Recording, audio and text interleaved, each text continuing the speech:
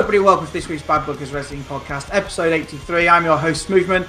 I've got Chris, Matt, and our special guest, Space Toaster, this week. Say hello, everybody. Hello, everybody. Hey. Hello. Once again, we're doing this live, so if you hear inaudible questions that are answered, it's because we're Twitch in it. Yeah, so I've decided to stream this on my Twitch channel, twitch.tv/KangarooFM. There you go, a bit of a plug for you there. During the podcast, those in the chat can throw up a question. I'll put it in my list of questions. Whether we get time to answer it or not, I don't know, but we'll try as and when required. So, yeah, there you go. That's my bit for the podcast. See you later. Splendid. We are going to do predictions this week towards the end for NXT War Games, as that comes up next Saturday, which will have happened by the time we've recorded the podcast. So we're going to do the predictions this week, but if there's any additions, we will put those in, and it will be out on Twitter at BadBookersWP. Before we get started, I always do this, never remember to do this at the beginning. If you do enjoy what you're listening to, please go and support us on Patreon. It would be much appreciated. Bang! At the beginning of the podcast this time. I remembered something. It's only taken me 83 episodes. Nicely done. Let's get into the news first of all. The only little bit of news that we've got this week is Oney Lorcan has requested his release from WWE. Whether that's official or not, I don't know whether that's official. Allegedly. Brian Alvarez has said that's not true. Yeah, was it Wrestling Observer? No, it wasn't them. It was one of the... PWI, wasn't it? Yeah, somebody like that. I think he's fucking around. Because he hasn't been badly booked while he's Although, I did see some tweets today, and he's changed his name on Twitter. And then he's got wrestling figures like The Rock with a t-shirt, like he's put text over the top of it. That's what makes me think it's not legit, though, because he's been like their big Twitter game at the minute. Since like Becky got really cold, he's been the man that's carrying their Twitter game. Like the only one that has any sort of flow on Twitter. And I think he's just fucking around to take the piss out of the rumors that came out that they're going to start releasing people again, rather than keeping them if they don't think they can turn the dial for AEW. So like the lower mid-card guys that are unhappy will probably start getting released soon. And I think he's seen that and just started fucking around with it. Maybe he's just bored. He just got bored in a hotel room one night. Went, yeah, fuck it, why not? Let's just play around for a bit. Let's put internet into a meltdown, because we love to do that. Yeah, they'll have a bit of that. Changing the culture, as someone would say. Fuck off. Did you see the rumors about Tom Lawler? What's that? MLW. Sorry, say that again? Tom Lawler. He's a former UFC guy. He's actually quite a good wrestler. He was at MLW. He was their champion for a while. And, okay. Who books? Is it Sapolsky? Does he do Evolve or is he do MLW? Evolve, I think he does. If it's Court Wire, I think whoever runs MLW has tweeted out like wishing him all the best, and Tom Lawler's come out and said he's not taking bookings past 2019, which makes me think he's going to NXT. Cool. Probably a riddle. Space Toast, the one in the know, clearly. He's always in the know, that boy. I just pay too much attention to wrestling. That's apologies. Someone say that we just don't pay enough attention. That's our problem, and we just guess as we go. Yeah, wait till we talk about NXT. Yeah, because you've not seen it, have you, Stephen? No. We'll start with AEW this week. No need to go through Raw because we talked about Raw on our last podcast because we did it a bit later last week because of watching Full Gear and whatnot. I really, really enjoyed AEW this week. Really enjoyed it. Go on, Matt. How did you enjoy AEW? I've stopped watching it. You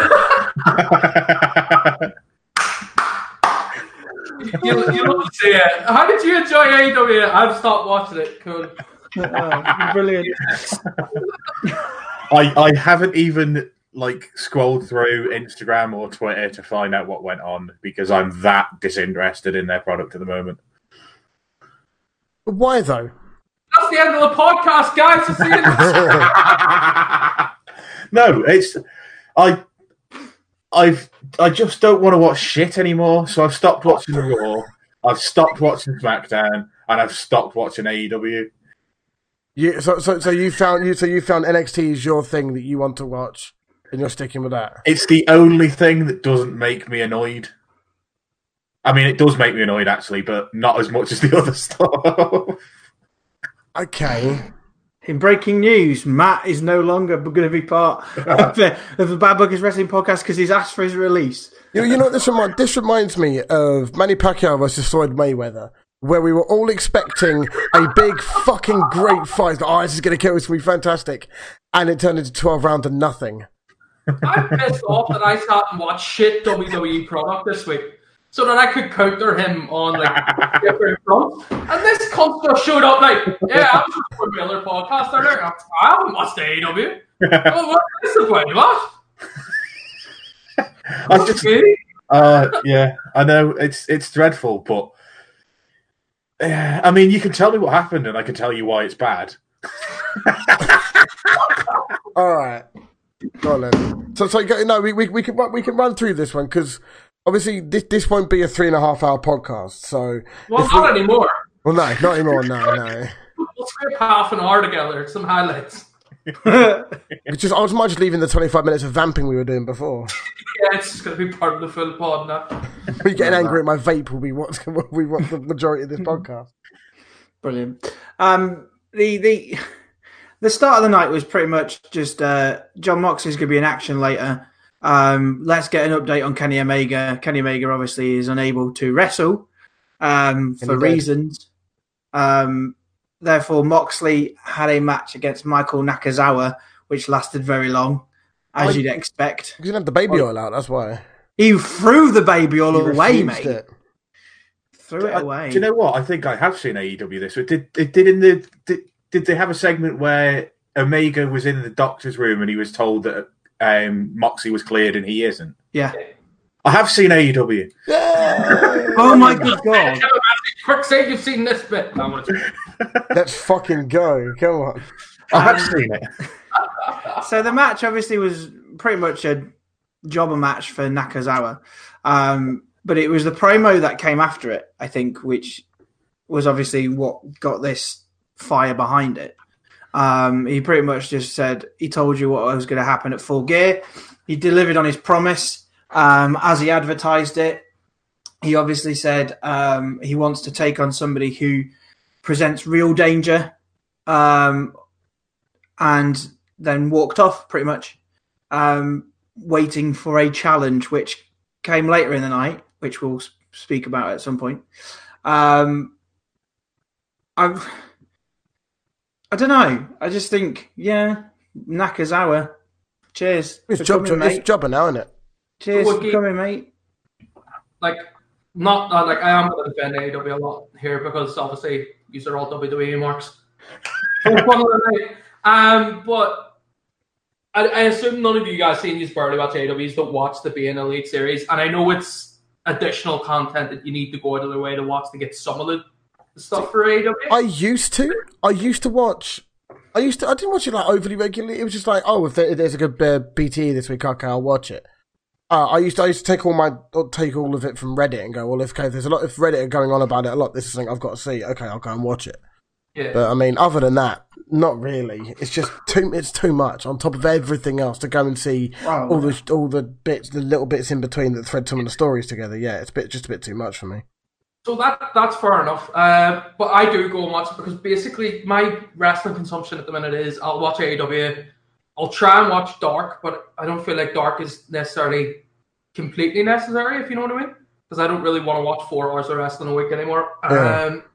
Being the Elite has a bit more of the story stuff, and it's a lot more subtle hints more than anything. So it's not completely necessary watching, but it is subtle hints around what's happening. So the Nakazawa stuff, obviously, Being the Elite's revealed and built on the fact that him and Kenny were mates in DDT whenever he was mates with Kota. And the last couple of weeks, Kenny's been down in Mexico when he won the AAA title and stuff. And they've been highlighting the fact that Nakazawa's the guy that travels with Kenny from AEW. And building up that friendship. So for me, him fighting Thingy made sense. And then even the little bit where they had him throw away the baby lotion rather than he always puts it on, it's a comedy match. Yeah. Showed a bit personal for him, and that was fine. That's a bit of character build for Nakazawa, who's never going to be more than a jobber. Yeah, because in the bit that they did where he was being at the doctors and finding out Moxley was cleared, there was obviously Nakazawa was there with him and Riho. So he's kind of got his group of people who he's very good friends with, obviously, together. I think that's part of, like, they're slowly trying to build the Elite away from each other. Like, they're still the Elite, they're still the group. But, like, even a couple of weeks ago when Cody was coming down to fight Jericho in the Inner Circle, it wasn't the Elite with him. It was Dustin, it was DDP, and it was MJF. So they're slowly building them off into little groups because they've realized they can't just book themselves like the NWO as a big group that's going to destroy everyone. Instead, they're letting Jericho do that with the Inner Circle, and they're trying to build up them with other characters. Sorry, I just went off in a tangent.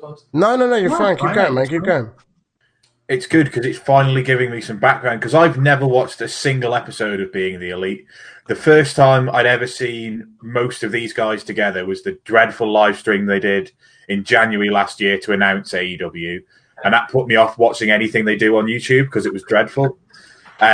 So I've not seen a single thing, and I don't know any of the backstory for any of this. So my big issue with AEW is a lot of the stuff, you have no idea who hates who and who's friends with who because they've never, ever discussed it on a pay-per-view or on their actual TV show, which gets far more views than their YouTube show.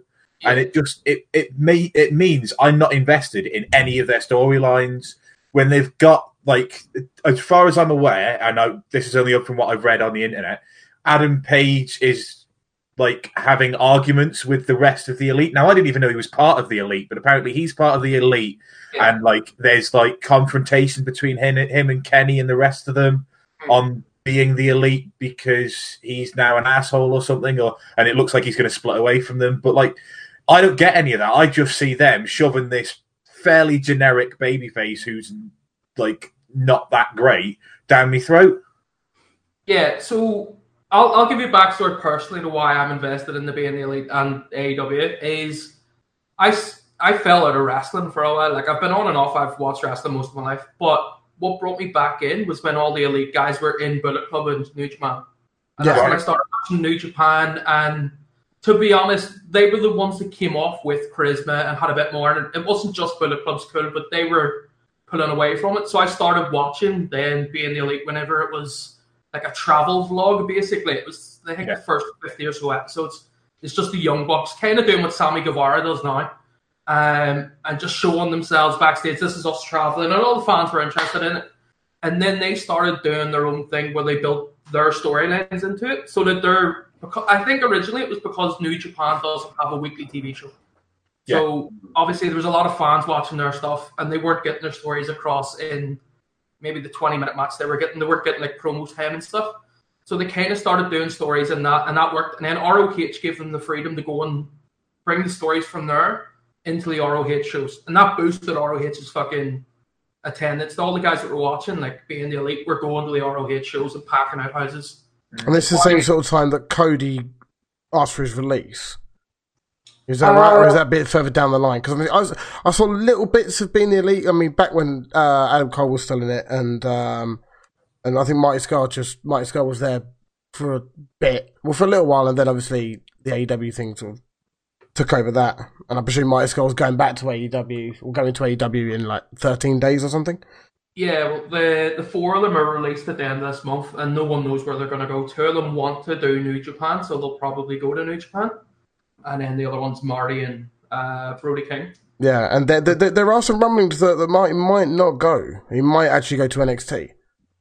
Which, see, the thing that leans me to think that Marty is going is that they still haven't taken Marty out of the start to Being the Elite.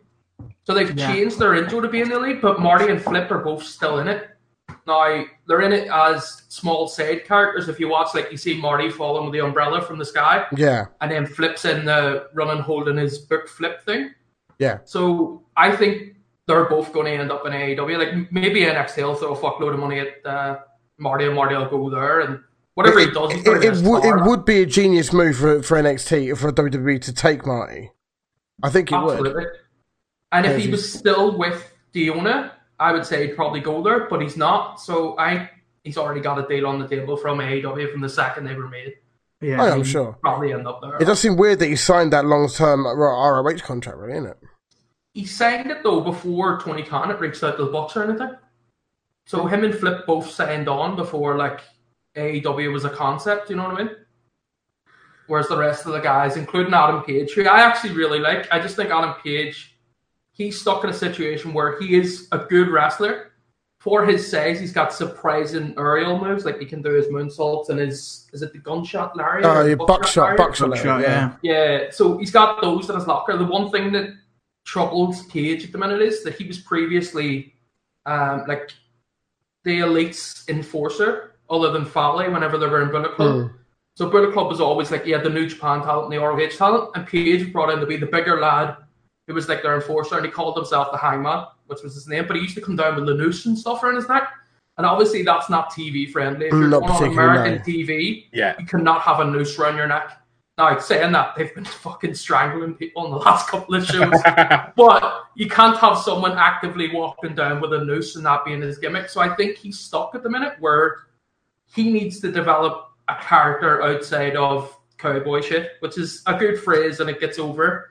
But I think he needs time to develop. And I think actually him taking a heel turn and moving away from the Elite will make him a star for AEW. And this proves my point. In the last 3-4 minutes, you've told me more about any of the guys in Being the Elite than AEW have bothered to do in 8 weeks of TV at this point, 7 weeks of TV. Yeah, so there was a report about 2 weeks ago, and I can't remember whether it was Meltzer or it was one of the other guys, but they came out and openly said that Cody and the Bucks and Tony Khan have taken on board the feedback, which is similar to what you just said, Matt, where the AEW show now at the minute is a lot of wrestling. Yeah. But there's not as much story development, and they've taken that on board, and that's something they want to bring in. But I have a feeling they want to bring that in without just flicking the switch and changing from what they're already getting their audience with. There is a fear that could make that could show them as more WWE-esque as well, so they need to be very careful with how they handle that. I kind of like the fact that it's been more wrestling. Like, this is why I enjoyed this one this week, because this week was a lot. I know it was like you mentioned it off before we started the pod. Toast, like you saying, it was crammed with stuff.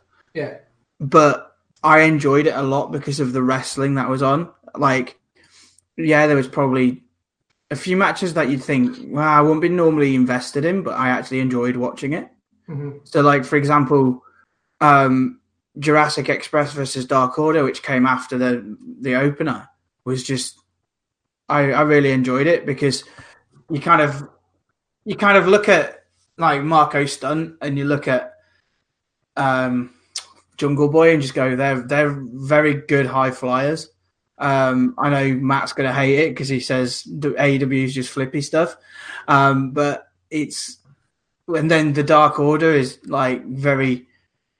I don't know. The only other heel team. It is weak. The Dark Order is a weak thing. I'm not feeling it at the moment at all. And it's not really had a chance to develop. But at the same time, how can you develop it if you're not going to throw a proper storyline at it? Exactly. Yeah. Into Catch-22. They tried to develop part of a storyline. So what they did really well this week was it was crammed, and I had said Smoothman beforehand. They crammed a lot of it in because obviously they were coming off the pay-per-view. The last show was the pay-per-view, so they were coming off that. They tried to cram a lot of stuff in, but what I noticed they did as well, they tried to turn a lot more of the stories on after the matches. It wasn't just, boom, boom, we've had a fight, let's fight to the back. There was Moxley done his, where he cut his promo, which was a great promo, and you can tell he's enjoying having freedom to go and say whatever the fuck he wants. Yeah. The Dark Order match Dark Order were a lot better as the Super Smash Bros, but for obvious reasons, they can't be Super Smash Bros. Yeah. No, so they've given them this Dark Order gimmick, and I'm sure they're getting creative freedom to go and do what they want to do, because that's one of the big things they've given the guys. It's like they say there's no writers. I'm sure there's some sort of writing team, whether it's just the Bucks and fucking Cody sitting down. But they're giving them very loose guidelines. Look, yous are having this fight, go and do what you want. So the thing at the end of that match, the Dark Order match, is it Evil Uno? I think they call him. Yeah, he had a microphone, didn't he? They gave him a mic. Yeah. He got a chance to say something, I think. Yeah, he spoke a bit and then tried to give Marco Stunt one of the masks. Like, he bigged up Marco. Yeah. Who's the smaller guy. And that's because he's been getting a lot of bad comments on social media because, oh, he's tiny, oh, he's unbelievable because of how small he is. You can't have someone like that wrestle and hit somebody and believe it's going to hurt somebody.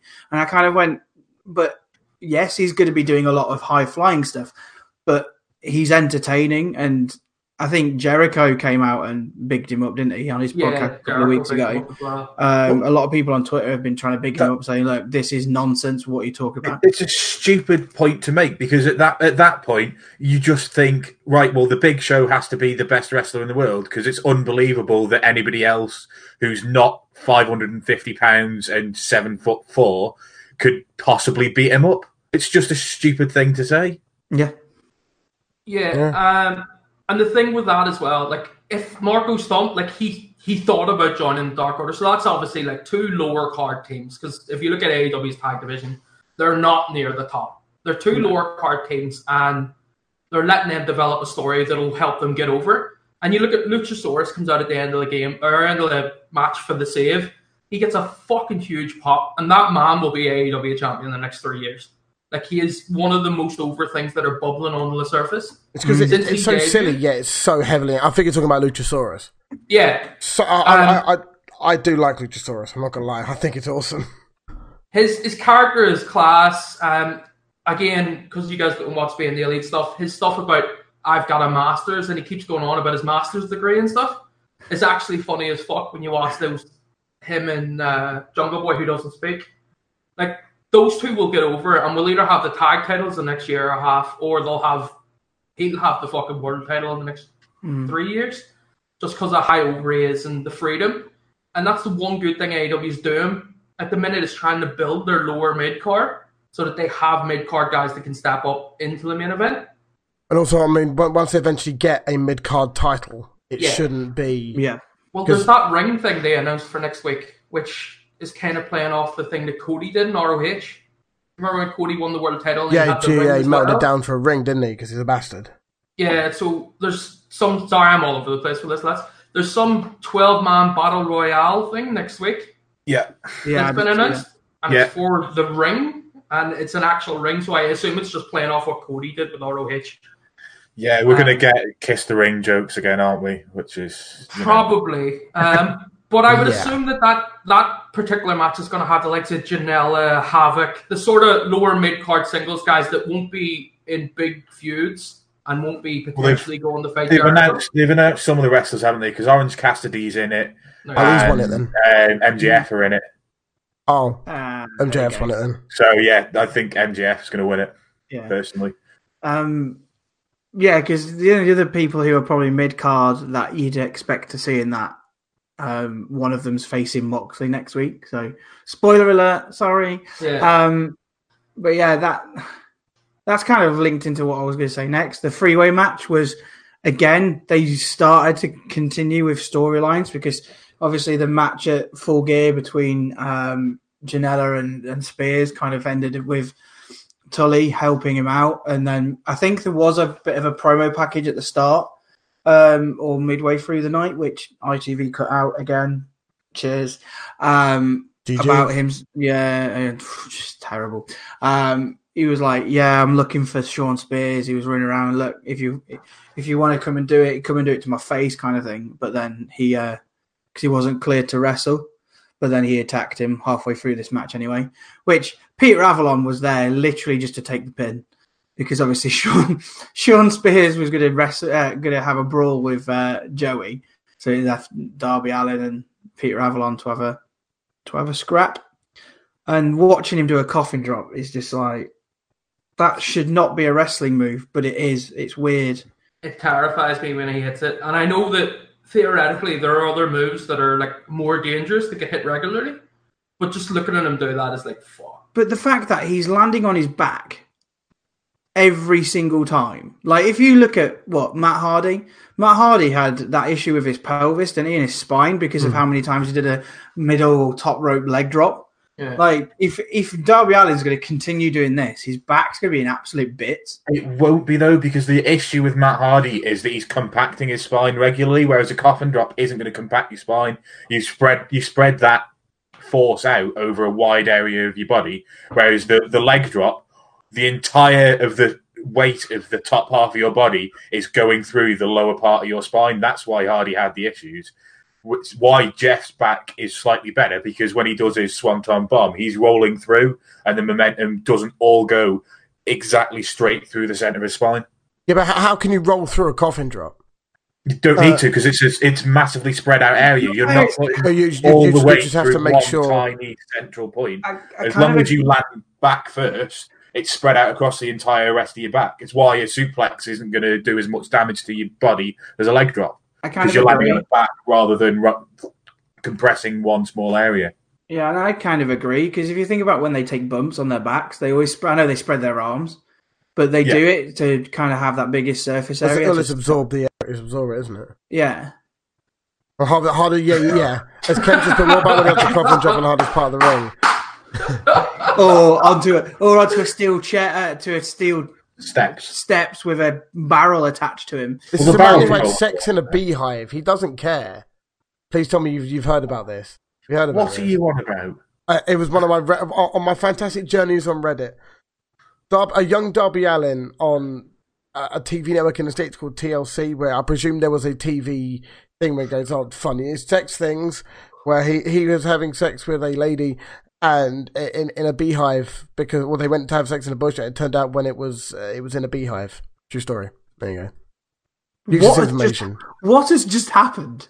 Darby Allin had sex in a beehive. Reddit's words. Why is that relevant? It's Darby Allin. Oh my god! But yeah, Darby won the match and then said, "Oi, Moxley, I'll accept your challenge, mate." In it. And that'll be a really good match. It sort of sits back to what we were saying last week about Jon Moxley, whether he's just going to be typecast as the hardcore deathmatch. I said to you, didn't I, last week? I'm sure I said last week, he's going to face Darby Allin next for another unsanctioned match. And then I was like, look, it happened, but I don't think it's going to be unsanctioned. I think it's not unsanctioned. That's the big thing, because Moxley needs to have some win-loss record. That's the whole point of him getting pissed off and murdering Omega, was that was because they made the match unsanctioned. He wouldn't have been as brutal. That was the whole storyline, wasn't it? Yeah. In effect, yes.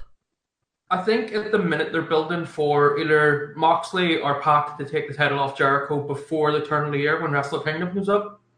So it's going to be one of those two. Probably Moxley, because Pac's heel. You can't really put heel versus... Well, you can, but it doesn't make total sense to have Pac do it. You could have Moxley kick it off Jericho, and then Moxley Pac could do your first couple of fucking pay-per-views, or they only do one a quarter, but your first couple of big shows in next year could be those two fighting, and Jericho can go off and feud with someone else. Mm-hmm. Nyla Rose was in action, but just again, squash match against some person, Danny Jordan. To be honest, the person did manage to get a little bit of offense in by just slapping a bit, and then that just pissed Nyla Rose off. Quite funny. Yeah. Chris Jericho's promo with MJF was the best thing I have ever seen. You all need to go and watch this. If I'm pretty sure I've seen this. Show, go watch it. Oh, it was so good. Oh, Juventud, yeah, I remember it now. Yeah, the one where he's like, I don't know who that is, and he's like, Google it. But literally, the bit where they would both pretending to be as dumb as each other and just repeating themselves over and over again. You could see it was going. Like, I was watching it with Alice, and Alice was like, I knew that was going to happen because they've just been doing it. I was like, yeah, that's the point. It's hilarious. Obviously, Cody was the subject of most of it. The bit where they both said, do you know what, we both have something in common? And he's like, what? He's like, we both, hey, Cody! And I was like, whoa! Big scenes. But yeah, it was very, very good. And then Cody came out and started punching people. Didn't he botch a scoop? He wasn't medically cleared. Cody wasn't medically cleared. He came out and fought. That's illegal. He should be fired from AEW. Exactly, but he can't be fired because he won it. He's the boss. He can do what he likes. He should be fired because he's a worse face than Seth Rollins, but that's not the point. He's really not. Seth Rollins can't cut an interest in promo to save his life right now. Yeah, but Cody books himself But what? No, but what? How is he a worse face than Seth Rollins? If Seth Rollins can't cut an interesting promo right now, how is Cody a worse face than him? Because what Cody does is he takes old school 80s heel promos and does them as a face, which is just fucking stupid. And what does Seth Rollins do? Seth Rollins does nothing, which makes him slightly less shit because he's you're wrong. Cody cuts some of the best face promos there have been in the last couple of months. And I'll openly say, yes, he references old promos, but he cuts better face promos than 99% of the industry out there at the minute. The problem with that is the stipulation that he added to the match was fucking retarded. Why? Well, because no one's ever done that stipulation before. That didn't happen before. No. Flair done it about 16 times. Yeah, but the problem is AEW only have one face in the moment in Cody, even though I don't like him and I don't think he is a face because he tells you that he hates his family and would rather care about wrestling than care about his family because he hates his family. And he's just a complete and utter knob all of the time. He's not a face in any way, any sort of stretch of the meaning of the word face. Right. But except the fans cheer him. Therefore, Matt, if the fans are cheering and the fans want him to win, what does that make him? What does that make him? That makes them sweaty marks. That doesn't make him a heel. And what are you? You have a fucking wrestling podcast. People cheered Tommaso Ciampa when he was the biggest dick in the universe. That doesn't make him a face. Just because the fans cheer you, it doesn't make you a face. Okay, so we've called the AEW fans sweaty marks. Your main product you watch right now, Matt, is NXT. NXT is literally full sail trying to get over.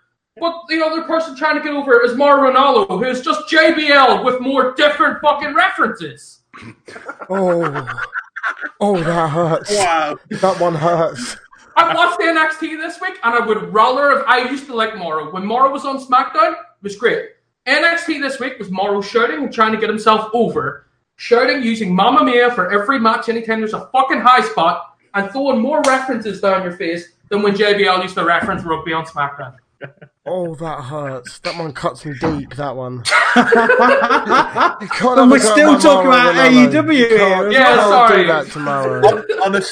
Honestly, I agree with you with Mauro Ranallo. Boom! The longer I go on watching NXT, the more annoying I find him because you're right. He's clearly written down a load of obscure references, and throughout the show, it doesn't matter what match it is, he'll just go, right, this one, then this one, then this one, then Mamma Mia, then this one, and it does get annoying.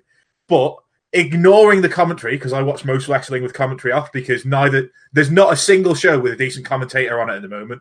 With the exception of, I don't mind the other guy who's on NXT. The one you can't hear because Mauro talks over him all the time. Nigel McGuinness is probably one of maybe two good commentators across all four American TV shows at the moment. I would say the other one is probably Excalibur, but again, you don't get to hear I kind of like Dio Madden, you know. I kind of enjoy him. I do like Dio. Dio's alright. Yeah, I like Dio. You have to watch I like Vic Joseph as well. Vic Joseph is good. I don't know who Vic Joseph or Madden are. That's because you don't watch the product. Yeah, but also it's the fact that because you've got 3-man booths on both Raw and SmackDown, and it just 3-man booths just mean you can't work out who any of them are.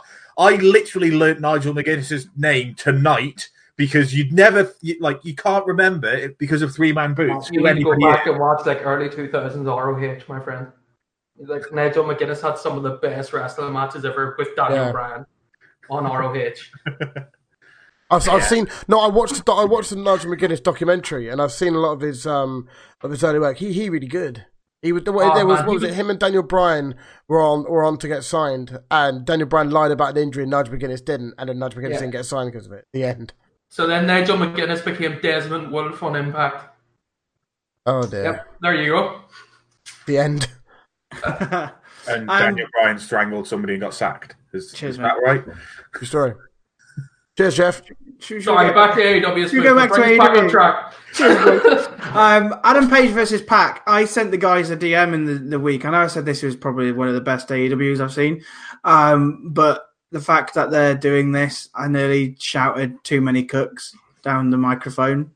Mainly because it's just rehashing. Talk about the Lana storyline again. Are we talking about Lana? You said too many cooks. Too many. Have you not seen the reference with Randy Orton? Oh, for goodness sake! Randy Orton and John Cena has been done so many times that they use the song "Too Many Cooks" in the background. You clearly don't watch Botchamania, do you? No, it doesn't like that. Get back to AEW again, please. Did you watch anything wrestling related? It's too smarky for him. He doesn't seem to like it. But yeah, I was a bit worried that this would just be a bit samey, but Pac won, so it was fantastic. It was, and the ending was quite cool because it looked like as if Paige was out, and needed attention before he did the Red Arrow and then the Brutalizer. But he was still knocked out, so they just called for the bell.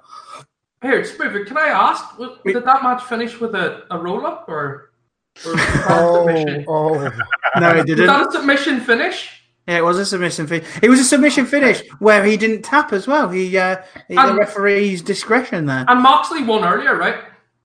Yeah. How did that match finish? He won with a paradigm shift. So it did look like a very loose paradigm shift. Normal pin, so that's a clean finish as well. I'm fairly certain the the Jurassic Express match finished without a roll up as well. Yeah, it did. Yeah, how did the main event finish? Recap on finishes. What about the main event? To be honest, it did. Because how else are you going to have Scorpio Sky beat your fucking champion? Agreed. Clean. Right. So I wanted to bring this point up because it was one of the things I wanted to discuss with Matt anyway. Because Matt seems to be vehemently against roll-ups. The one thing that I will give AEW for what they're doing, they do use roll-ups with Riho because she weighs less than 100 pounds. So, realistically, you can at least do a roll-up. A roll-up is all about holding somebody down against their will without injuring them beforehand. I weigh 280, 290 pounds. If I lie on get the skills out. I can make sure that they are on their back for 3 seconds. If you weigh 90 pounds and you haven't knocked somebody out first, all they have to do is push against you and they move you away. To counteract that inside cradle. There's a move called the Irish Whip, Matt. Yeah. If we're going to start questioning the legitimacy of a roll-up, I'm going to ask you, if I throw you against the rope and intend to do harm, are you going to helplessly run back because your momentum carries you? Yes. Fuck off.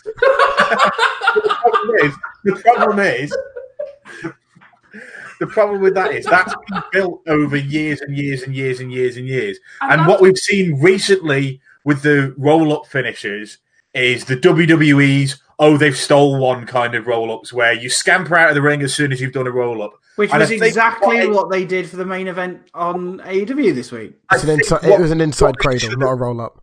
Yeah, they're all the same. But what I'm trying to say is I think what AEW are trying to do is get rid of that whole thing about a roll-up being something that you do and then run away to get away from the scary heel, which was great until this week's main event where they had a roll-up and then the guy scampered out of the ring to get away from the scary heel. So they didn't really do that. But, what they're trying to do is, because, as I said, WWE have made it basically the roll-ups. Oh, he's stolen one, he shouldn't have won that. AEW aren't doing that. They're trying to legitimize pinning combinations, whether it's the roll-up or the inside cradle or the crucifix pin or that weird one that Riho done either this week or last week.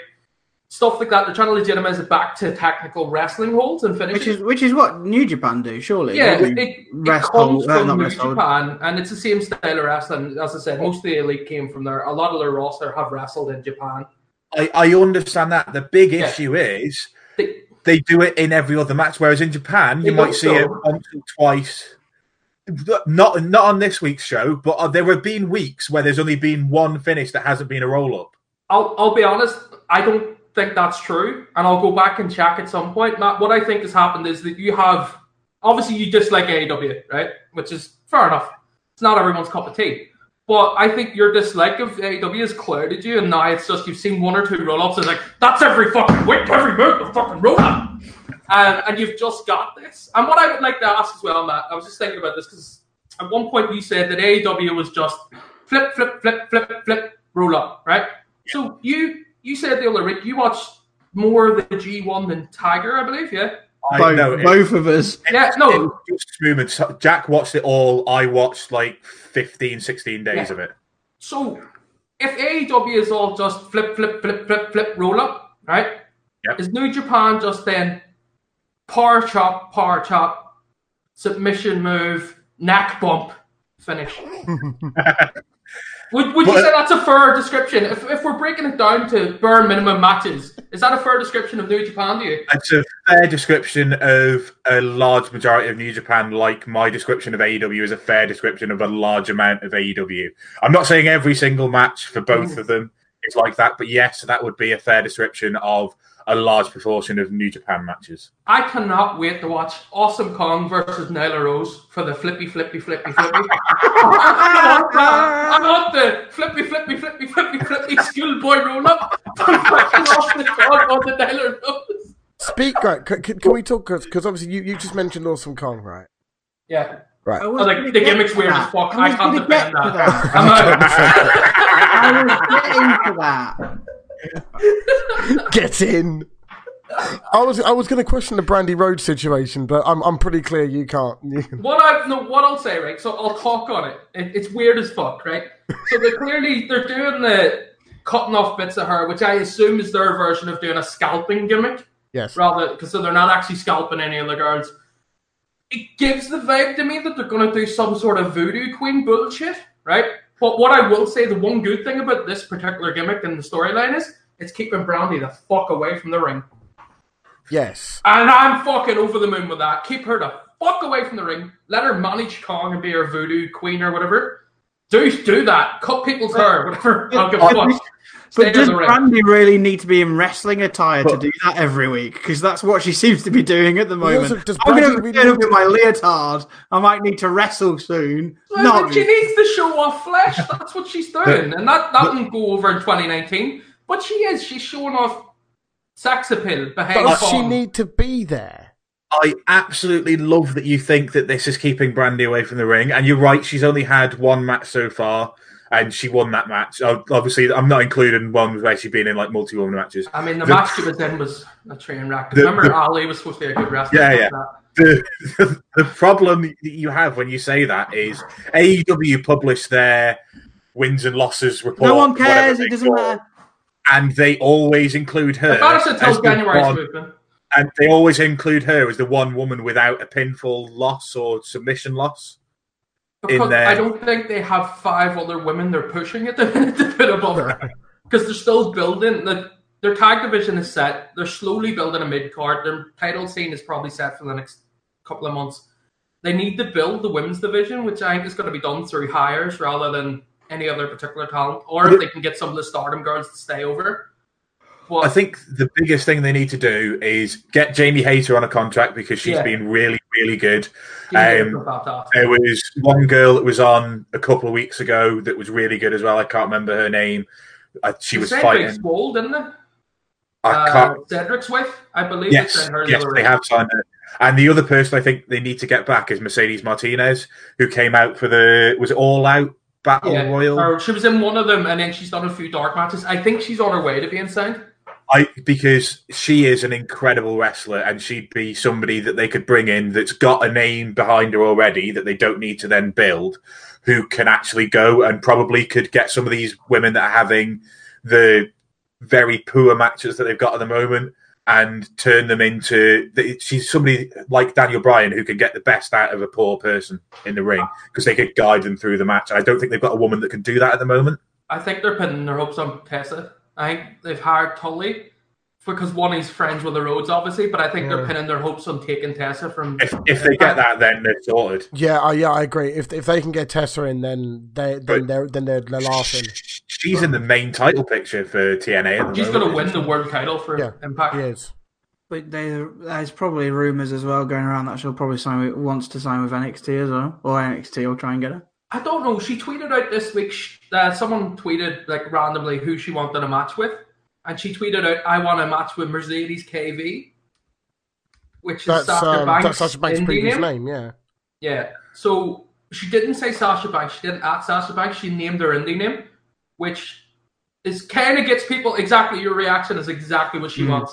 She wants people going, that's Sasha Banks. But also, that's not Sasha Banks' name. That's her indie name.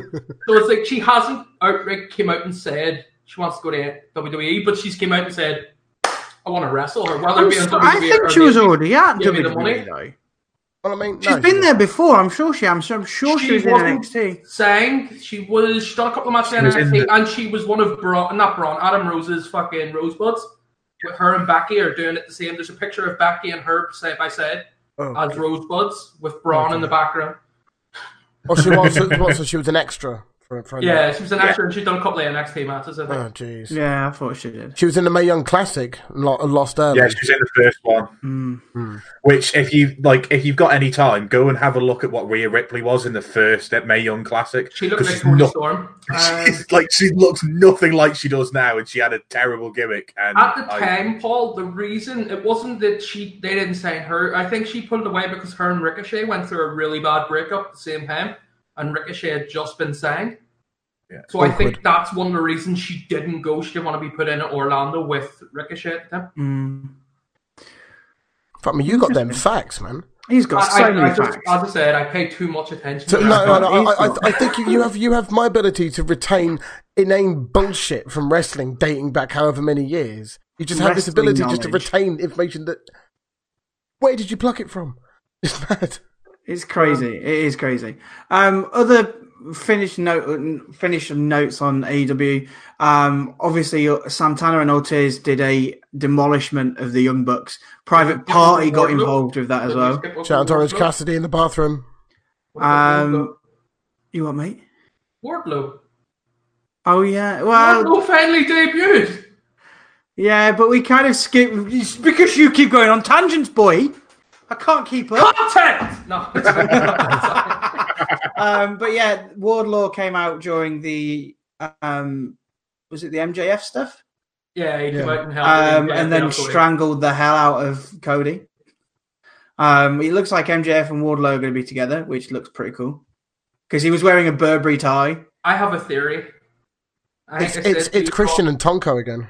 No, I said, well, it could be. But I said to you, Smoothman, off, I think it was the other day we were talking about stuff. Yeah. I think Wardlow and MJF end up paired with Brody King and Marty when they come in. And I think they're going to be like an against the elite group, but not in the inner circle. And it's just going to be kind of New Japan-ish where they build up different factions. I'm pretty sure the AEW YouTube channel literally called the video of Jericho and MJF joins the inner circle. Yeah, but the thing was, they says actually confirmed it when he was. No. They haven't confirmed it. He says, "Do you want to join the inner circle? Would you like me to join the inner?" That's literally all it was. It's just them going over and over and over again. But yeah, then Ortiz and Santana are brilliant heels at the moment, smashing the Young Bucks. After the match or after the show? Pardon? Sorry, I keep interrupting. Did you see the promo they cut after the show? I'm not seeing it yet. I've heard it's good. I'm not seeing it yet. Class. Go ahead. Yeah, go and check it out. And they obviously got Private Party have got involved as well. So I have a feeling that is it happening next week? They're going to face Private Party in a tag team match. Which is obviously, look, you can't pick on the Young Bucks. We're going to get involved. They did the same spot that they did to Ricky Morton, where they put, I think it was Matt, through the entranceway. They put him through the inner circle. Oh, that's what that was. Honestly, I didn't know it until I watched the promo afterwards, but they came out and said it was the inner circle they put him through. That's why it was a circle instead of an X. Which is kind of clever. Yeah, I kind of like that. Very good. Kind of cool. Finally, the main event, the tag team championship match, SCU versus Chris Jericho and Sammy Guevara. I really like the match. I did really enjoy it. Can I ask a question? Are you going to ask how the match ended? Because we know. No. My question is, how do a tag team who've never tagged together before and won get a tag team title match over LAX, who have had tag team matches and win, and are in the same faction as Guevara and Jericho? Reason. Answered that in the promo after the match. So, sorry, Smoothman.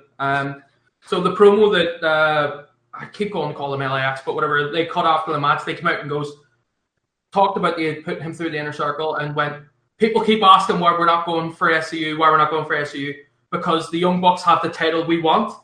The Young Bucks are the best tag team in the world, and we're coming for that. And then Ortiz did his wee crazy, we're the best thing that he's been doing for about a month since he showed up on TV. So they're building it as P&P or whatever want the Young Bucks, because the Young Bucks are seen as the best tag team in the world, and P&P are determined to beat the Young Bucks for that.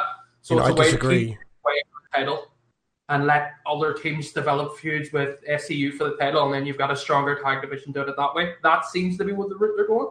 Right, okay. I don't know if that's a question or not, but... So what you're saying is their stupid thing of wins and losses matter means nothing? Well, we already knew that. We do, but like, the more they do things like this, the more it proves that they're lying to us. I mean, companies do it all the time, to be fair, where the world champion suddenly gets a tag team title match for no reason. And it does seem like that's what's been done. They've put on a good match, but there was very little reasoning behind those and getting the match, other than we're putting our two champions up against each other, which I think is what they were trying to go for. It's just our world champions going against our tag champions. And by the way, he's bringing Sammy Guevara with him. Yeah, personally, I think it was a main event to try and pop a rating rather than actually building a good wrestling storyline. Is my opinion. I'm not saying that. Literally, NXT every week tries to just pop a rating but they at least have a storyline reason why Finn Balor is going to come in and kick the head off Matt Riddle, whereas there kind of didn't seem to be any storyline reason why Jericho and Guevara get this title match.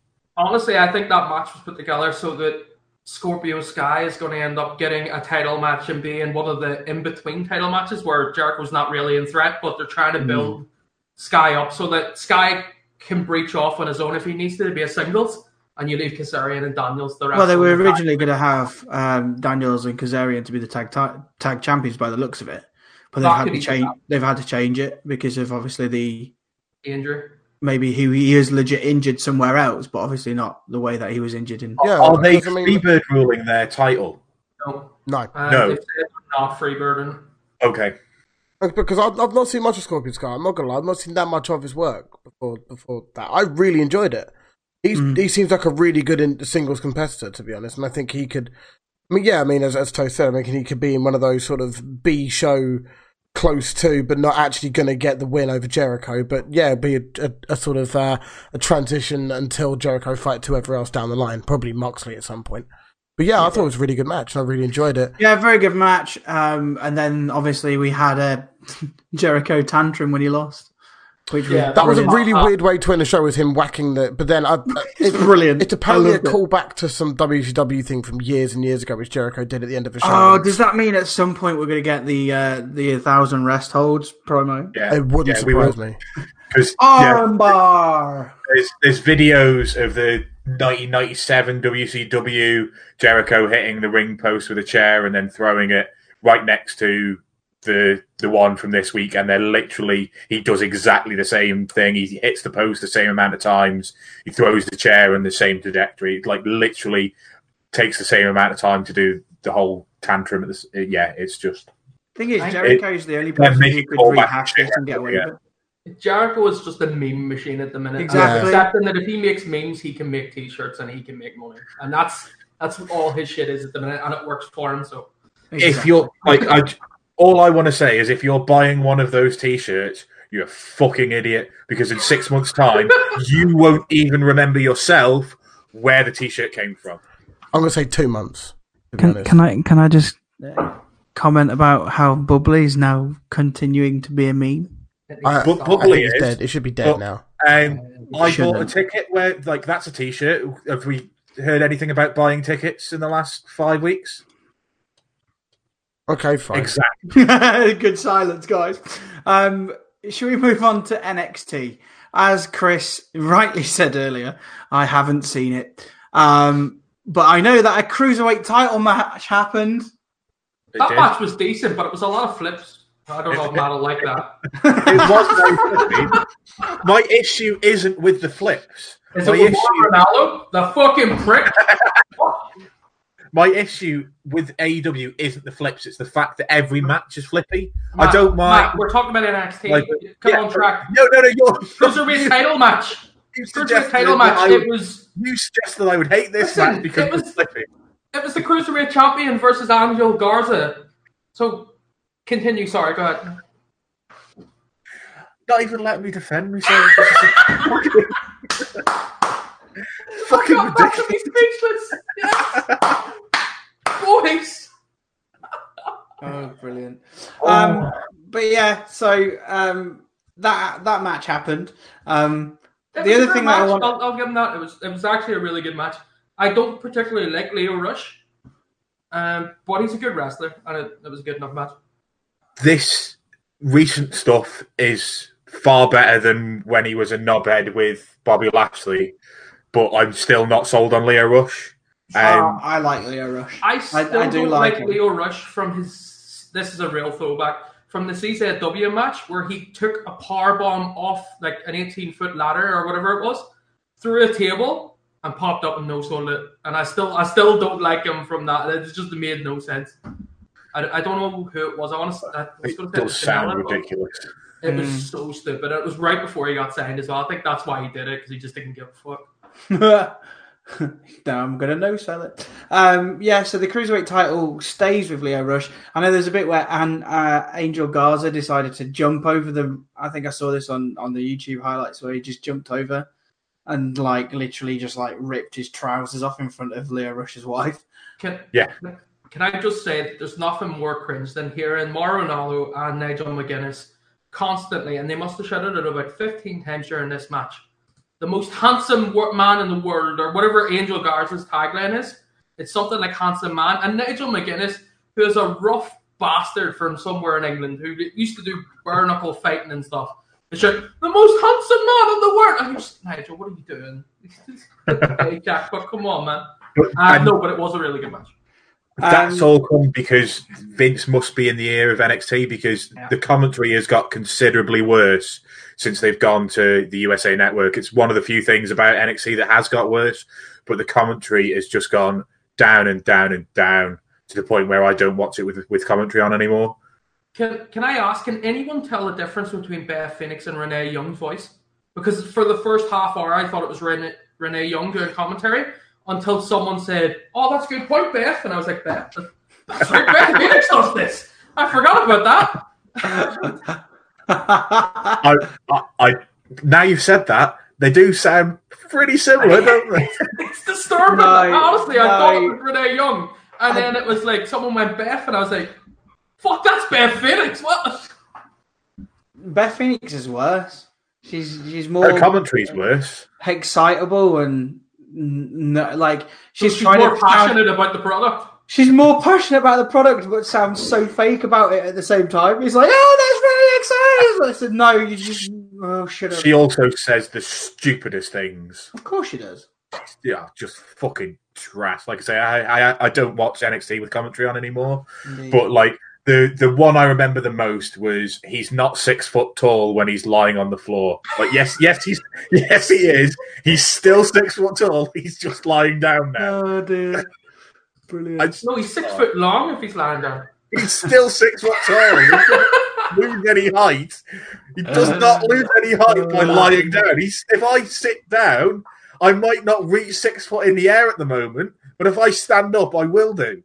What was the second match of this terrific NXT show that's the epitome of So I wasn't going to bring this up. I wanted to bring it up. What was the second I was literally just going to say Aaliyah was in a match.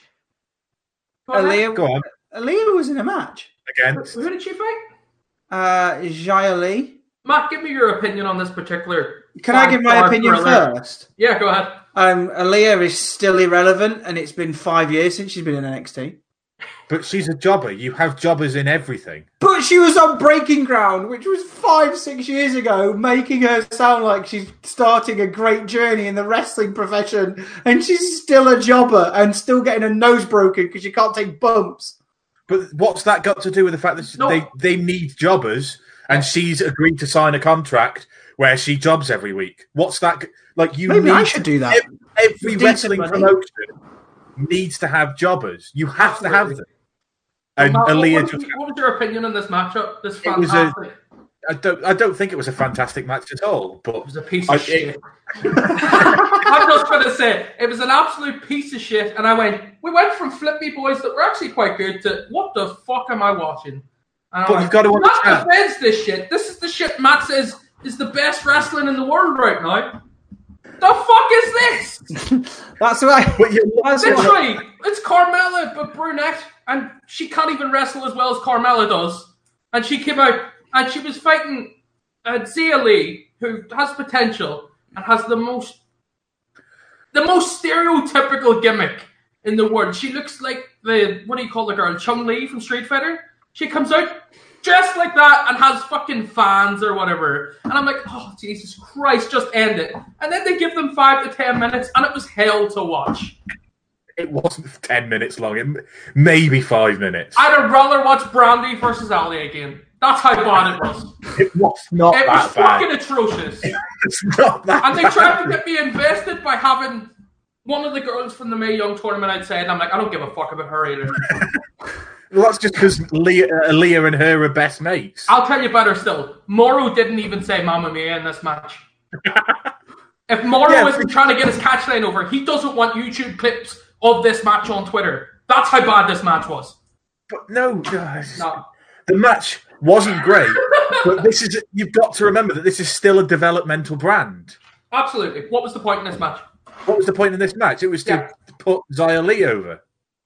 By beating someone who no one gives a fuck about in a shit match that no one will ever remember.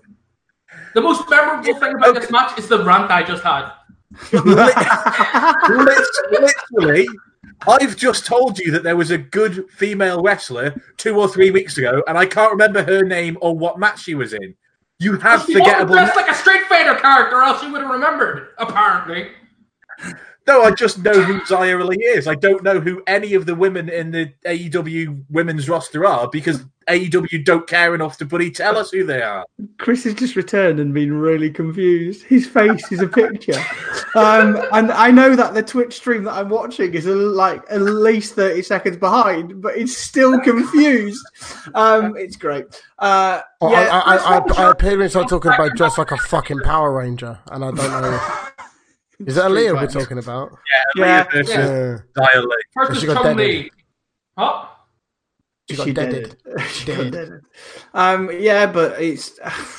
I said this I think I said this to you, Toast, the other day. I said how with NXT at the moment, I watch the bits that I care about and have to fast forward the jobber matches that they keep having every week.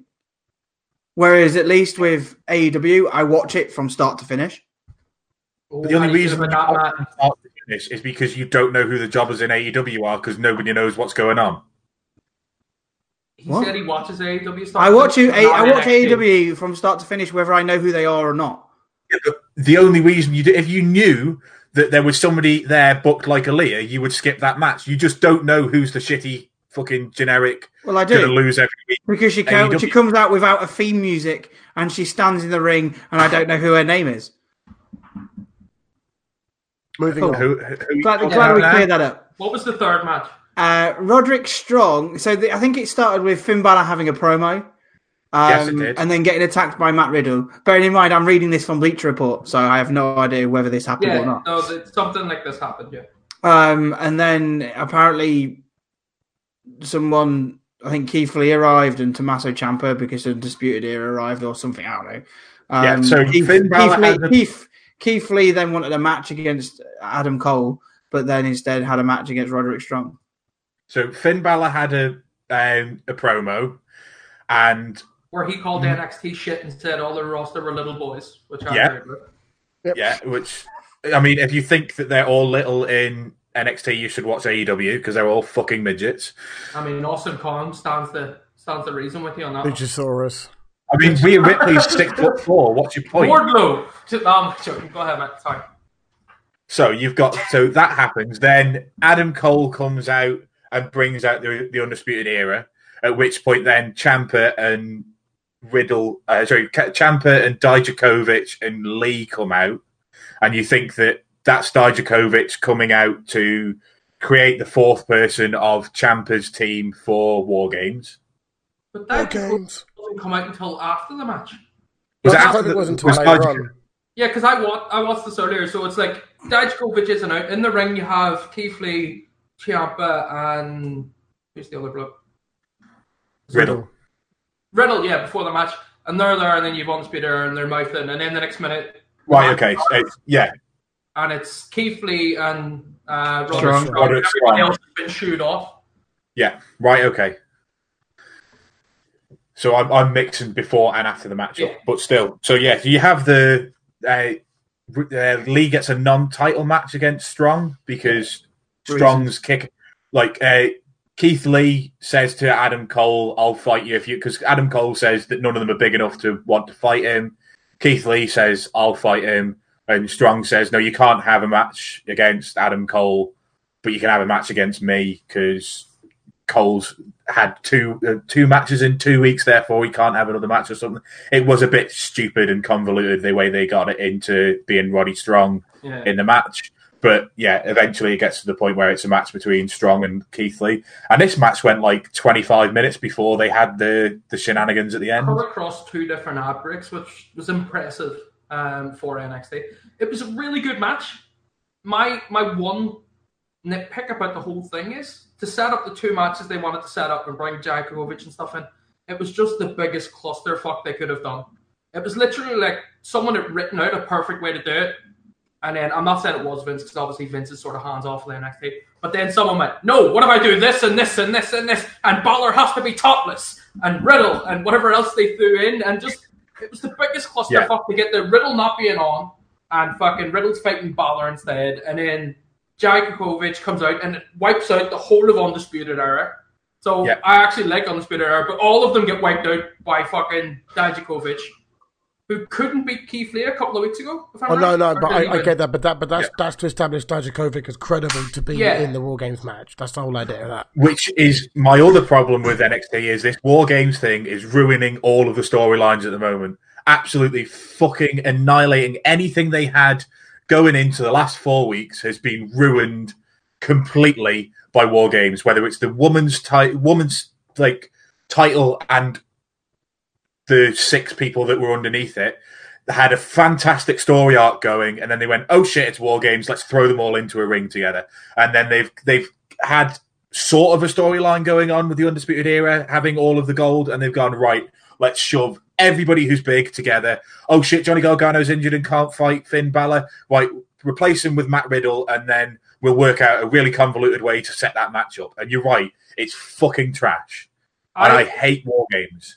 I actually think they're fucked after Survivor Series because they are so much of NXT stories into the main roster, and NXT has been getting ratings pops because like Bayley or someone or fucking AJ's been coming down, and that has popped their rating a bit. Like they've still been beaten by AEW every week, but the rating's been popped. And after War Games and Survivor Series, NXT have no existing storylines other than the ones they had before War Games, like people that hated each other. It's almost like a copy and paste from over the top, and then we're like, okay, now what?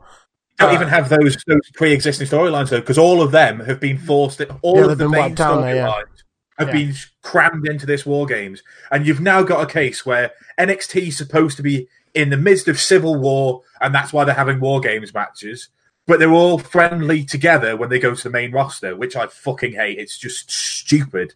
And the last 3 weeks have been the worst weeks of NXT in terms of what they're doing is they're ruining all of their storylines to get in this stupid gimmick pay-per-view. Do you know what I find funny? Go ahead, Smith. I was just going to say, that kind of links into the question that we had from OMS earlier, was like, do you think the NXT Invasion angle will lead anywhere or just set up to be like steamrolled? Are they going to be steamrolled? I don't think they're going to steamroll them at SummerSlam because I don't think Trips will allow it, and because they're expecting NXT to sort of compete with AEW, I don't think NXT will lose, like just be steamrolled and compete with, because then at that point you're acknowledging that NXT is just a third brand you don't give a fuck, and they can't keep putting that product on USA Network if they've just treated it like dog shit. Yeah, but Vince. I know, but even Vince, I don't think will do that. I think they'll have to give them some credibility and let them kick on. If you know what I mean? Vince pulled the trigger to get NXT on the USA Network, there's no way he's going to let his one thing that could possibly go up against AEW at the same time be shat all over. He's not that stupid. I'm with Toaster. I think you'll probably find SmackDown wins Survivor Series and no, NXT they fucking won't. If you've seen the team they've got, no, they fucking won't. No, I'm talking about overall. Not the Survivor Series match. I'm talking about this 3-way. Everybody gets, like last year, Raw did a clean sweep, didn't it? Apart from New Day. I just wish it wasn't for brand supremacy. I wish there was an actual thing to fight for, like a 30th spot in a Royal Rumble or just something decent to go to give NXT or Raw or SmackDown a reason to team up. Not to go, even though we fight all the time, but you're on the same roster as me, I'm going to fight for you. It is shite. The whole concept of it is shite and dated. But then, if there was an actual reason for them to fight, but the problem is, I'd get more behind it. WWE is stuck in the past, just like Cody Rhodes. WWE is stuck in the past. In the past, Matt. Thanks for that. We talked about AEW earlier, and the one thing I'll say about AEW is that they have long-term booking, similar to New Japan, whereas NXT apparently has this car crash Vince Russo-esque writing. But, they had a long-term strategy until they realised War Games was on. Are you referring to Rhea Ripley and Tegan Nox again? I'm talking about Rhea Ripley and Tegan. No, yeah, I thought you were. I actually agree with him about the Rhea Ripley. Yeah, I do as well. Rhea Ripley Tegan Nox was a perfect story waiting to happen. Yeah, they fucked it. They fucked it. Yeah, but they had great storytelling that was over from the old network era of NXT into the USA Network for that entire women's division for a good 5 months, and then they've shat their load where they could have had 7 or 8 matches over a course of the next 3 months. What they've done is throw them all into a 4-on-4. They have thrown them into a blender and to do that. But I'm not gonna lie, I'm really looking forward to seeing it. I think it's going to be an incredible match. Genuinely, I do. Which one? We haven't had a good women's War Game match. There's literally not been a good War Games match so far.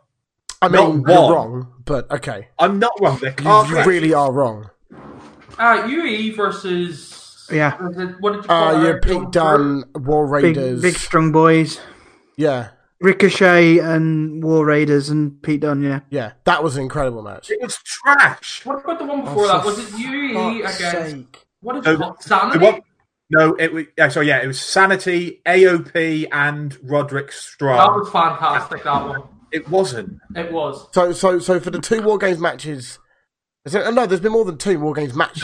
Three. There's been 3. I'm mixing... No, there hasn't. There's been 2, because this is the 3rd War Games. Yeah, So Space Host and I have agreed that each of the 2 War Games matches have... The War Games matches are just boring. They're just crap. This is NXT showpiece. This is the one thing that stands them out. This is like their big event of the year is War Games. And this is the one pay-per-view every year that I don't look forward to that's NXT branded. Are we doing a watch-along for these? Tell me one of you are doing a watch-along. I wish. I don't think I can do it. I can't do it. I can do NXT UK. I can't do. I know the irony is that it's 20 to 11, and I'm doing this late, but I can't do late/overnight watch. I might be able to join in one of yours or something, but I won't be able to host one. I have to do one for either that or for Survivor Series. I can probably do one for both. That'll be fun. 8 hours of Matt and Space Toast on a call. Just be constant arguing, wouldn't it? I think we've been alright today. Oh no! You have no. Because just cutting each other when we're making points. Like honestly, I love it because you two get on very well and you're friendly and things. You just have very differing opinions on a lot of things, and you two have a very funny way of expressing that. And I just enjoy it, and I'm pretty sure the audience are enjoying it as well because I'm fucking enjoying myself. Should we finish talking about NXT quickly so we can get into SmackDown and predictions? Just the AEW was better. The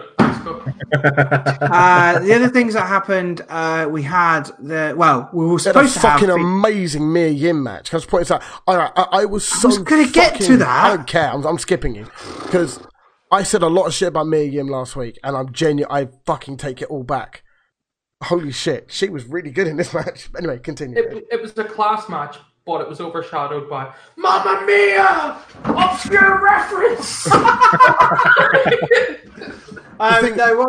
But at least it wasn't like sex related pervert nonsense from JR. I actually don't like JR as a commentator, and I've made that clear. I really don't. I think Excalibur's good, and I Didn't don't they have like Taz for Full Gear in the buy-in? What is it? Taz works. Wasn't Taz on the buy-in commentary? Taz doesn't work for him. They paid Taz to do AEW Dark when it was in Philly. Yeah. He was talking about wanting to get back into doing the commentary and stuff. So get rid of JR and have Taz. Hire Taz now. They give him too much money. They've given JR a big fat contract and he starts for the next year or two. It's just you're going to tolerate it. For goodness sake. Back to NXT. Give me Taz. This is the one of Tangent. Sack Mauro Ranallo and replace him with Taz. JBL. I want JBL back. At least his rugby references were funny. So Damian Priest made sure that Pete Dunne and Killian Dane didn't happen this week by just making a statement because of what happened last week. Yeah, I want those three at War Games. I want them in a fucking triple threat. I genuinely think that's the way that it's going to go. They are in a triple threat. They are in a triple threat. Was it announced yet? Cool. I don't know if it's been announced. But it has been announced. In literally that article you sent to the groups movement, He didn't say it was announced. Sorry, some of us aren't in the group. Sorry, mate. It wasn't announced. It was just, it's likely. And that's why I put question marks in the predictions. But yeah, Io Shirai and Mia Yim had a ladder match. So it was the winner would have kind of the upper hand, as it were, at War Games. Which was won by Io Shirai after shenanigans. From Kaylee Ray, I believe. From Kaylee Ray, yeah. I didn't even know. Yeah. So we talked about JR. I thought I'd throw that in there. Go ahead. No.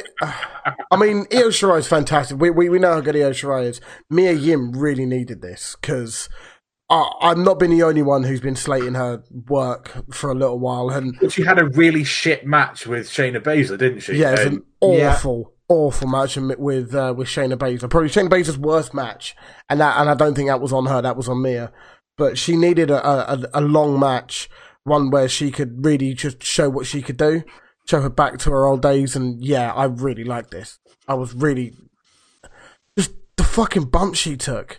And she's got really good chemistry with Io as well, so hopefully this will play well in the future, to be honest. Mm-hmm. But then at the end, after obviously Kaylee Ray and Io Shirai had stood tall on the ladder or next to the ladder, we had Shayna Baszler come out and came out to celebrate, claps all around, big high fives, cheers, whatever. Then we had the introduction of Bayley, who came and took her out. And this was an overarching storyline for the entire show, by the way. There was, I think, the second segment was Tegan Nox and Rhea Ripley lying on the floor, taken out. No, that was the second one. Debuted on TV. Huh? Scarlett Bordeaux debuted on NXT. She was the girl that was like, "Oh my god, I don't know what happened," standing over Candice. Well, there you go. There you go. I don't even know who Scarlett. I don't know who Scarlett Bordeaux is. It's a smoke show from Impact. I think she's banging Killer Cross. These are names. These are names. No idea what a Killer Cross is. I agree. These are names. So if it doesn't count, anything contains the word Will and Ospreay in it. Shitty face. But that was about Killer Cross in about a year when he signs for WWE, probably. Yeah, that was NXT. SmackDown I want to get through very quickly because the first thing that happened, my good God, who writes this stuff? Yes. Is this... is this... It's the fact that they took Roman Reigns' theme and got a dog to sing it. But didn't they put somebody in a dog costume tag with Corbin? I'll probably just set the dog off downstairs. I do apologise, Alice, but that... You know that Vince is sitting laughing going, oh, that's good shit, pal. Yeah, of course he is. In the back, like. And then everybody else is just sat there looking at each other, just going, bruh. Okay, boomer. Quality reference. GG. That then led into a match where Shorty G and Mustafa Ali would go against Dolph Ziggler. Why is Mustafa Can we Ali not call him that, please? Can we not call Chad Gable by his slave name? I'm sorry, I'm using it. I read it, therefore I saw it. Why has Mustafa Ali got his first name back? Because they didn't trademark Ali because of fucking Muhammad and the God. So they gave him Mustafa back so they could trademark it and make fucking t-shirts. And I assume, I thought it was so that they could put these two in a tag team and call them Ali G. Oh, that's actually good from you. That is a good one for you. Congratulations, mate. That is very good. Fuck me, what have we done? What is tonight? Tonight was going really well, and now it's just this. It's because we started talking about main roster WWE, and it's all it's all memes and shit, man. Is it a coincidence? But this all came from King Corbin has declared himself the captain of Team SmackDown, and then wanted his two boys to be in there. I haven't watched. Did he want Rudolph in there? He wants Rudolph. He wants Rudolph. God, you're on firing on all cylinders today, Matt. Rudolph to then become topical because it's nearly Christmas. To be in the team, but obviously Ali and Shorty G won. Sorry, Toast, for calling him that. Chad Gable has the potential to be this generation's Kurt Angle. Like I've said that with Lacey Evans taking the piss. Chad Gable could be Daniel Bryan / fucking Kurt Angle this generation. And they went, you're Shorty G. Get over it now, bitch. Where best thing was they made reference on commentary this week to how he looked like he was in Space Jam, which was even better. I was just like, yeah. They made reference about how he's playing basketball with Michael Jordan against the whatever the bad guys are called, the Monsters. Yeah, and that's then because his t-shirt now is a basketball shirt with a fucking ruler on it because he's Shorty G. Oh my God, are you being serious? No, go back and watch it. He has a t-shirt where the Matt, G. Remember that you did AEW. This is WWE. I genuinely remember on Reddit a few months ago when they went WWE filed the trademark for Shorty G, and everyone else went, "Oh no, what are they gonna do to poor Chad?" F in the chat. Sense of impending doom at that time. And Meltzer started doing the stories of Gable was the only person that could leave WWE and be a massive star in New Japan. Like, it's just waiting to happen. Yeah. Not anymore, it's not.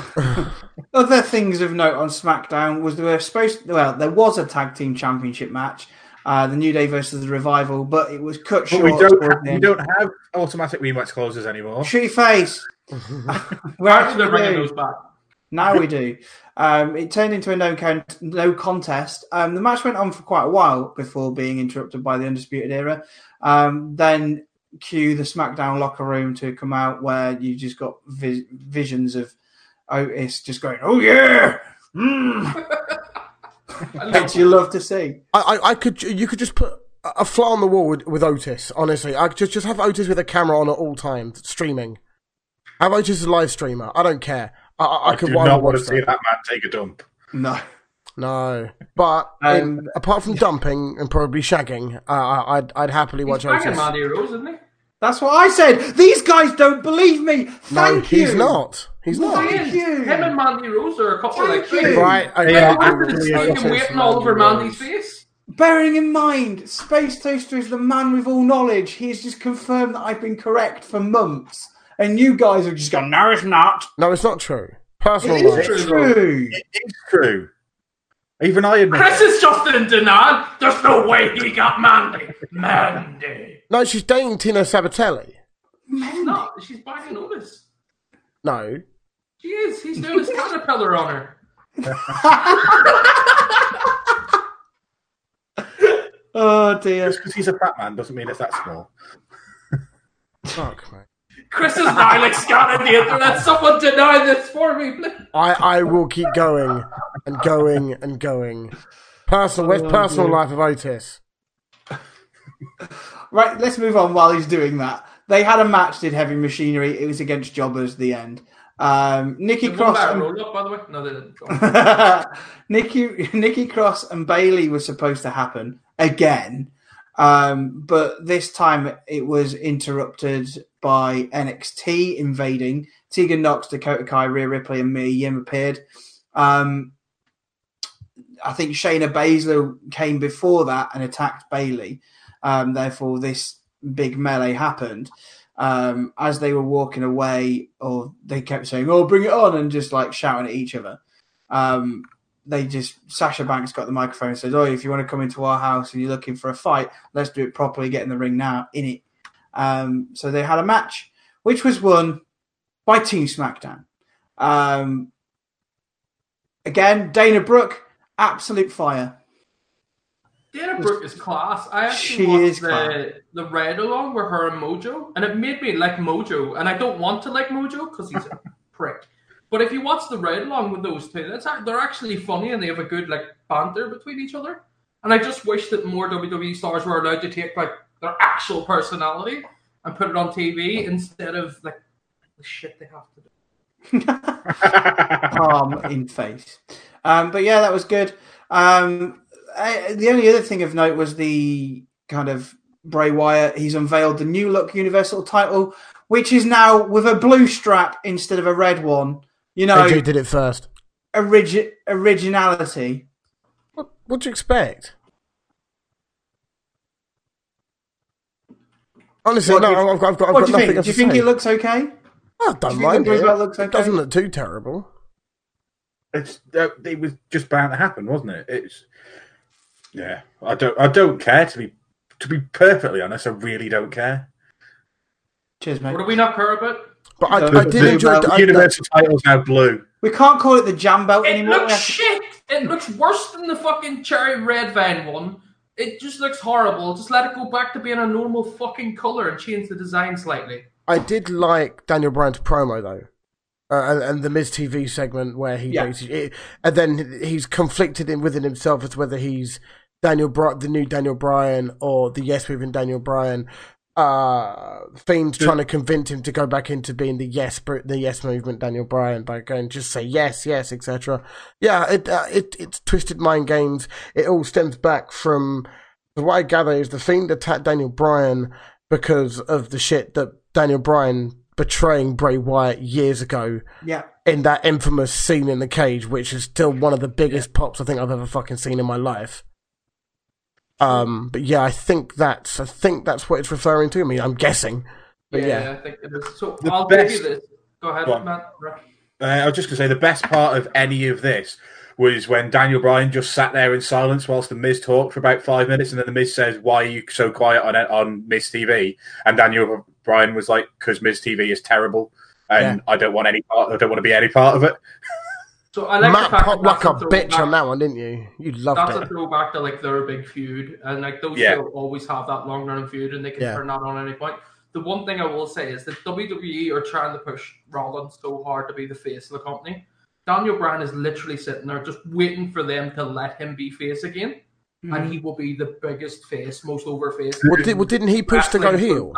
He did, but what I mean is like as soon as he or they turn him face and let the fans have him back, he will be the most over face in wrestling. Yeah, but they right won't. Now, Reigns or Rollins or any of the other guys they push won't take that spot. It'll be whenever he goes over to face. That's it. They'll never let him go back to being a face because he'll become their biggest face again, and he won't go to Saudi Arabia because he's not a corporate shill.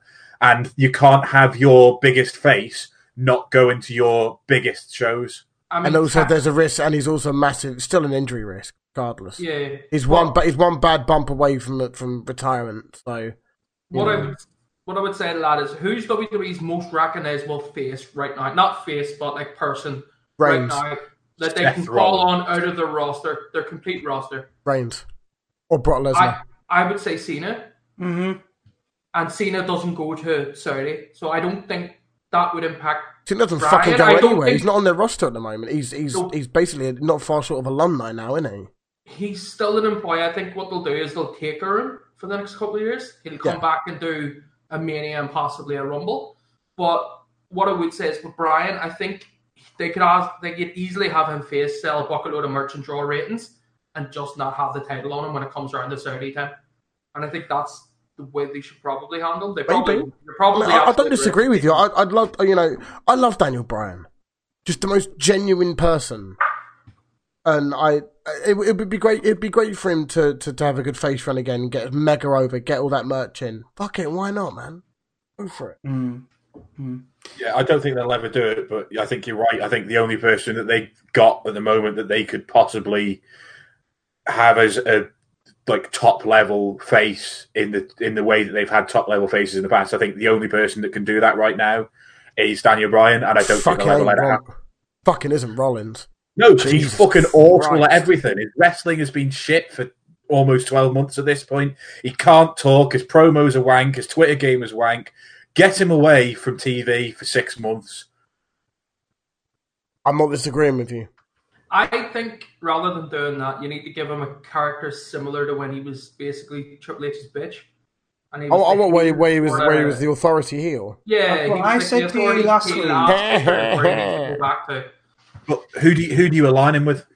I don't know. It's up to WWE. I don't know. Right? Yeah, obviously they don't do on-screen authorities anymore, do they? I don't watch main roster, but I'm assuming they don't have them right now. Yeah, they've scrapped that.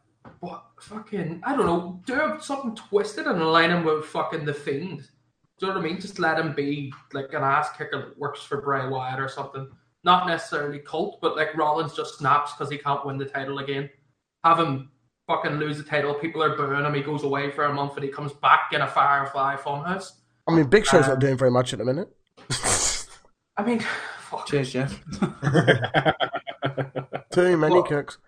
I'd rather stick him in a tag team with like Ali, Cedric, Buddy Murphy, one of the younger guys, and let them float about the tag team title picture for about a year, and then have Rollins turn on the younger guy because he thinks he's taking the light away from him, all the shine, and then you've heel Rollins fighting someone that he's helped to build, and that way you've another star potentially built up to go for a title or a far too much sensible booking for WWE. I know. That's almost the Evolution story, isn't it? Yeah. Very similar to Evolution, but I loved Evolution, so I'm fine with that. Yep. I've just realised that the time is getting away from us a little bit. Should we do predictions now, or should we? Because I think we need to record Thursday. Because we haven't finished SmackDown, have we? Yes. Was that the last segment, didn't it? Yeah. Fucking hell. This won't take long. There's 4 matches at the moment. It shouldn't take too long. So NXT War Games predictions. We are going to include Space Toaster in this. I think he needs to be involved while he's here. First match that we've got that is confirmed is Finn Balor versus Matt Riddle. I have gone with Finn. I think if you make Finn lose on the heat that he's getting at the moment and his comeback to NXT, you are stupid. Therefore, it should be Finn. Jack has also gone with Finn. Is it a normal match? Is it like a singles match? I believe so. Yeah. They haven't announced any stipulation for it at the moment, so it's just a normal singles match. I think Finn wins by doing the dirty. He does something dirty and heelish to win, but he's going to win. Not sure. I completely agree. I think it has to be Finn, but it has to be some way that they try. Finish. Yeah, some way that they try and keep Riddle, because at the moment Riddle's lost a fair few takeover matches. He's lost a couple of title shots. He's lost a couple of other sort of matches. He needs to start being treated as the star that WWE clearly see him as, and they're not doing that at the moment. So they need to have him at least protected in the WWE sense of he'll lose, but it'll be shenanigans that cost him. Yeah. I think it could be match related as well. Those two put together in a fucking singles match would be great. Yeah, I wouldn't even be surprised if AJ comes down and does a save or something, because obviously they had that segment. Was it last week or the week before? Or this could be where he joins a faction, or unveils a faction, or does something faction related to win the match. I don't think they're going to do a faction with him. I think if they do a faction with him, it's too Bullet Club-esque. I think they're going to let him be single. As long as it's not treated Bullet Club style, I don't think it would be. I'm almost certain they're not going to put him with AJ. It would make no sense because he's on NXT now. So if they were to faction him up, at least it would have to be organic, and there'd have to be a good reason for it. Yeah, so that couldn't possibly happen at this pay-per-view because there's nobody that he's aligned. So he could align himself with anyone. No, Jordan Devlin has had to finish up with Over the Top that I could watch, and he was their former champion. And generally, when they finish up, it means they're going to NXT because British Strong Style were made to finish up at the same time they started showing up. I think Devlin might end up coming over to NXT with Balor because Balor trained Devlin, and then you've got the student teacher thing. We saw the NXT UK match. Yeah. Yes, I'm fine with that. I'm trying to hold in my notes about your BTEC Balor, Spider-Man, looking at Spider-Man. He said he wouldn't go on our podcast, so we'll never have him. Big Snake. Devlin's fucking hero. Like, fuck off. I've seen the fella so many times live. His matches were always fantastic. Yeah. Men War Games match, Undisputed Era versus this is the name I've given the team so far. Feast your eyes on the glory of Daddy. Because of the people who are involved. Figure it out.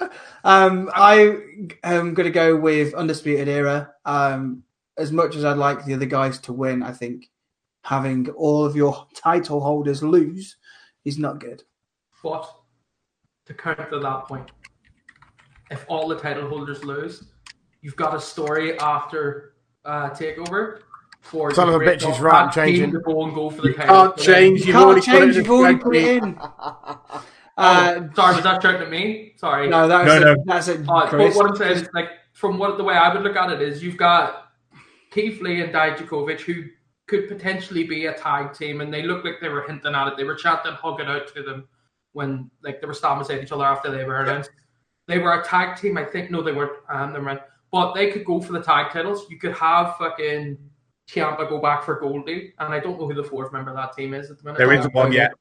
They have well, whoever the fourth member is could end up feuding with Roddy, and that's you ready-made feuds built up for after TakeOver. And I think with NXT they need that. They can't just sort of scramble. So I think Ciampa's team's going to end up winning. If you want to put my thing down. That's exactly what I have. I've got Ciampa, Lee, Dijakovic, and whoever else because there's no storyline. What's Dream doing? Dream is injured and out for as is Gargano. It was originally supposed to be these three and Riddle, but Gargano got injured, so Riddle is now fighting Balor. I think it would have been Riddle and Lee who've tagged on the Indies that would have been the tag team, and I think Dijakovic would have gone against Strong. I still think that they'll probably do, like you say, either Lee and Dijakovic or Lee and whoever they bring in as the tag going out of it, and Dijakovic to fight Strong. Just they'll have, or it might be because Keith Lee looked like he was going to beat Strong that he goes for that, and then Dijakovic tags with somebody. But the only way that they can have any storyline coming out of this is if Ciampa's team wins. I went for Undisputed Era as well, by the way. And so did Jack. Women's War Games, Baszler, Shirai, Belair, and Kaylee Ray versus Ripley, Yim, Knox, and LeRae. I'm going to go with Team Ripley.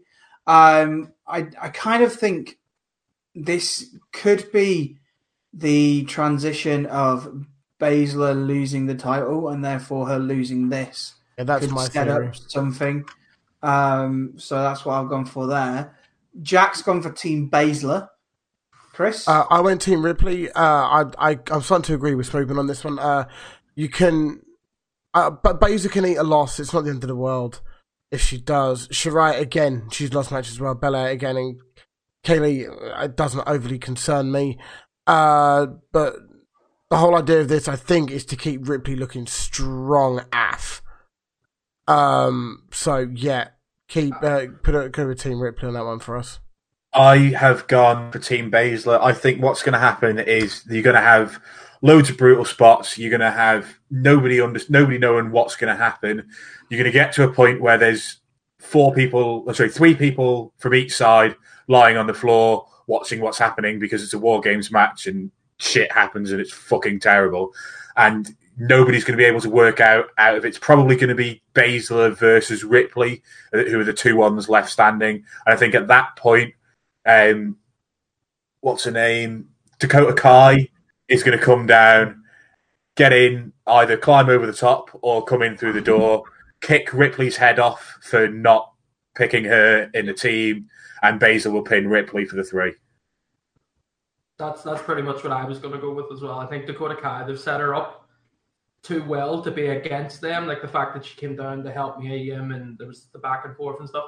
I think Dakota Kai cost Team Ripley and Baszler walks out winning. So you're going with Baszler's team, are we? Yeah. Splendid. The last match that we've got, which is a question mark at the moment, is the potential three-way match between Killian Dane, Pete Dunne, and Damian Priest. I think, I don't know, I literally couldn't pick one. I think all of them could legitimately win this. Yeah, it's flip a coin. Well, it was going to be flip a 3-sided coin. Yeah. But I've gone for Killian Dane because I think out of it, it was either going to be Killian Dane or Damian Priest who I would have gone for. But I think Killian Dane needs to win more than Priest does. I think Priest looks good no matter what at the moment. So Pete Dunne doesn't need it. Yeah, Jack's gone for Priest. Yeah, I went for Killian Dane as well. Again, I don't have a reason for it.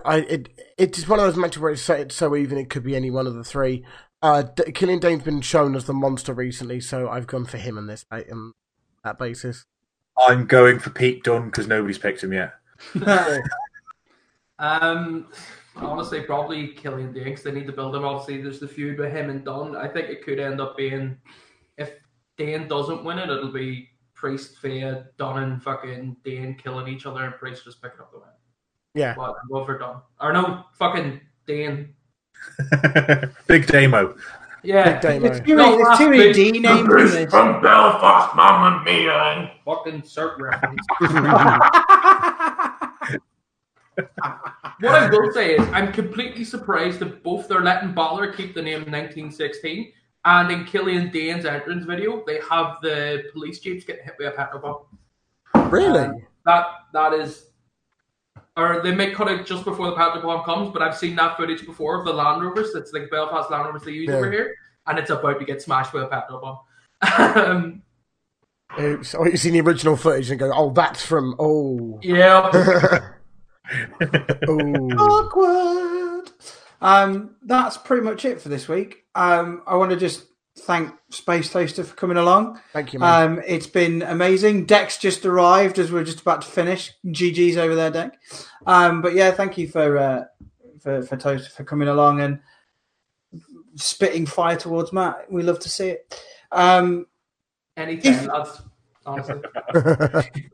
I'd actually like you back fairly regularly so that I can watch AEW and then you can explain to me why I'm wrong about AEW. Because actually, Bad Booker confirmed. You heard it here first. What you've done is you've explained AEW in a way that I now think I might enjoy the product more. What's going to happen is I'll send you like a synopsis of what happens on Being the Elite and the character development, and then you watch AEW. You'll be fantastic. Yeah, that would be brilliant if you could do that. Like a précis for every week.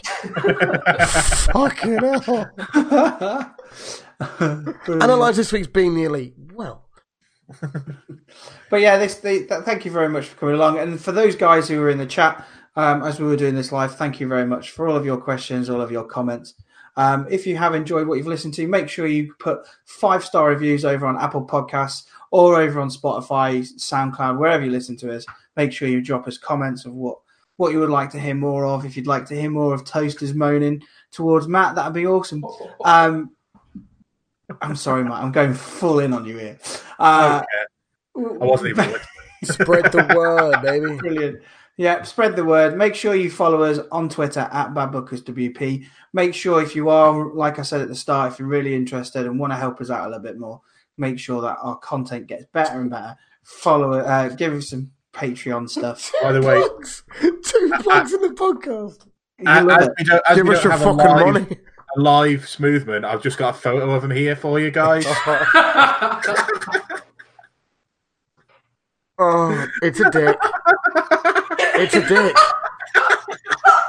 It's a dick. It's a dick. Oh, it's a dick. Yeah, well, for the audio people. Yeah. The listeners rather than viewers.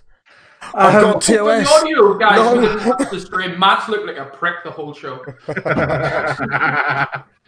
Got him. Make sure you as well, if you're interested in more wrestling and watching more wrestling, because there's not enough for you to watch, go and check out PowerSlam TV. Use the code BadBookers to get a free month over on that. Thank you very much to everybody for stopping by and listening.